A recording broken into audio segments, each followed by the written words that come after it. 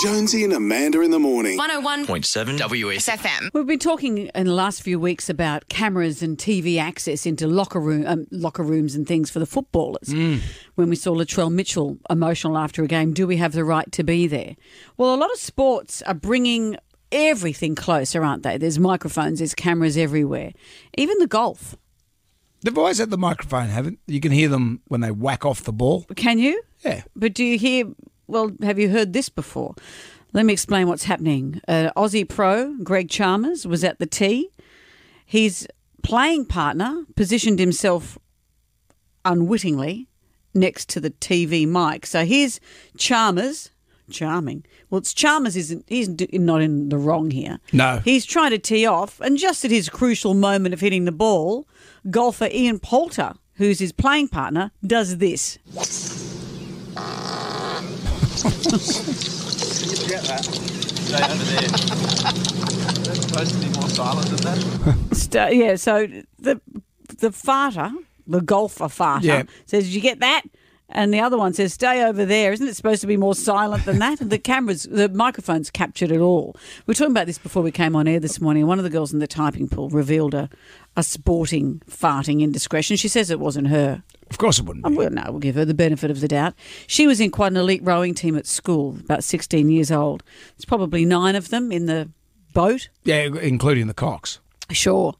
And so they're all in the position. Apparently it's quite an important race. They're all in position. They're ready to go. Mm-hmm. Just as they're about to hear go, one of the girls lets rip.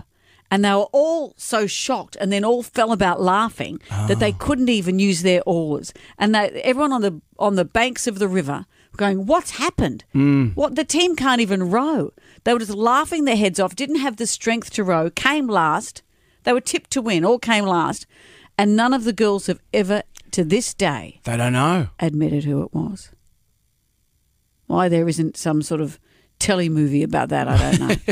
What a mystery. Forget JFK. Yeah, this is what people want to see. Talk about the grassy knoll. What went on? What happened there? Didn't you, when playing a celebrity tennis game with Andrew Denton, didn't you not only tear a calf? What happened? It wasn't a celebrity tennis game. It was just him and I having a game. Is that what you used to do? Yeah, just him and I. Yeah, he and I were just having a match. Well, we never go and play tennis. Well, we can if you'd like. I've had a hip replacement since then. Sure. So what I did blew out a hip.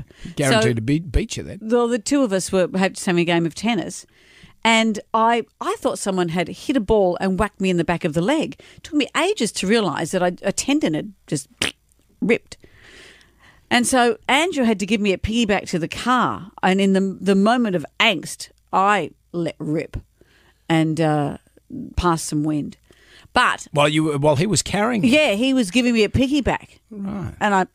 And then we got to the car, and because I was driving, he can drive now. He didn't in those days. Right. I had to drive him home and then drive me home with my tendon all ripped. It was a hell of a day.